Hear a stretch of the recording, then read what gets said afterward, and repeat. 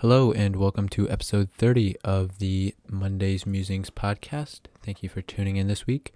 Happy Monday, guys. Although, to be fair, I'm recording this at 8:55 p.m. on Monday, meaning by the time it actually distributes to all of the podcast platforms, you probably won't be until at least Tuesday, just because that's how podcasts work. And so sorry that I didn't record this last night like I usually do.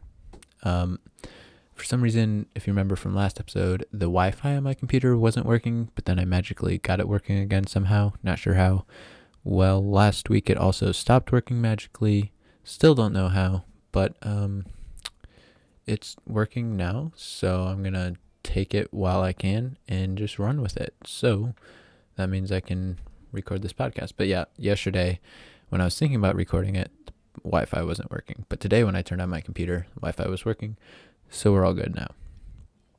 There really wasn't too much that happened last week. I finished the final project for my economics college class, which is a bonus.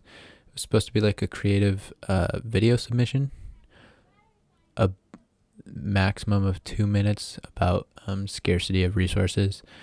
Not sure how I did on it. The creative part, basically, I just did a voiceover that I wrote a script for about 30 seconds earlier on, and then I just threw on a bunch of Google images on top of it, kind of representing things I took pictures of. Not my best work, but also we can see like other people's submissions, and so the people that turned in stuff before me, theirs wasn't great either, so I'm hoping it's creative enough in concordance with the other people's. I also have a decent-ish grade in the class, so I don't think it'll drop my grade by too much if I do a terrible job.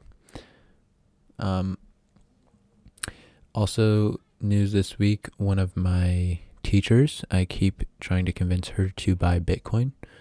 Just $10 worth or something. I even tried to send her $1 in the Cash App, because you can buy Bitcoin through the Cash App. She didn't accept it, so... But yeah, anyway, so I've been trying to convince her for since January or February or something. I think it was probably February, shortly after my birthday. And I was like, yo, you need to buy Bitcoin. So basically 3 months now, I've been trying to convince her. And finally she budged, or 2 months, sorry. Finally she budged and bought some today. So that was awesome. $10 worth. I don't remember what her average purchase price was. By average, I mean only purchase price. But yeah, that was a cool thing that happened this week. All my hard convincing work finally paid off. Thanks, Phil. You know who you are. Yep. It was my best friend's birthday last week as well. He turned 18, which meant I got to bombard him with investment app referral codes. So that was great. Yep. Really not too much else happened this week. Yeah, it was just kind of like a normal week. One thing I should mention is on Binance.us, I got an account a while ago, and I just kind of threw $20 in there to buy Cardano with. And then Doge Day, I bought $21 worth of Dogecoin, or the day before Doge Day, which Doge Day did not turn out, which is not great. So now my $21 is now worth $14. So that's pretty good return on investment of negative 33%. Solid performance. But anyways, I sold my Cardano, which was like $18.50 basically. And I've been day trading Bitcoin with that. Just buying low and selling an hour later when it's a little bit higher. So I started with $18.50 on Friday or Saturday or something. And now I'm at $19.82. So do the math, and that's a little over 8%. I think, or 7%, something like that, which is a decent percentage. I think if I would have just bought it at the original price that I did and held, I would be better off. But if you take out the random spike of a lot of percentages at like 5:45 this morning, I would be much farther ahead. So yeah, this morning it kind of went and I wasn't in at that point, but to be fair, I also haven't made any losing trades.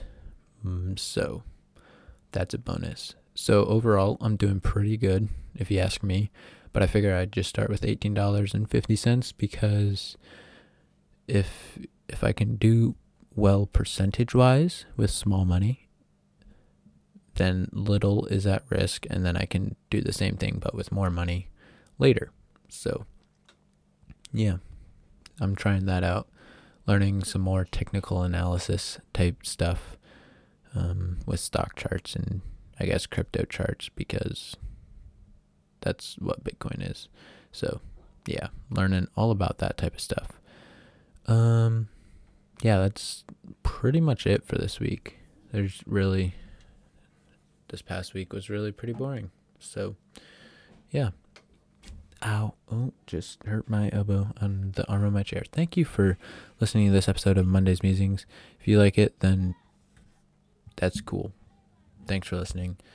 See you guys next week for episode 32, where I'll be talking about something different, because next week will be different than this week. Fun fact, in case you didn't know that. Yeah. All right, I should probably stop talking now. Talk to you guys later. Bye.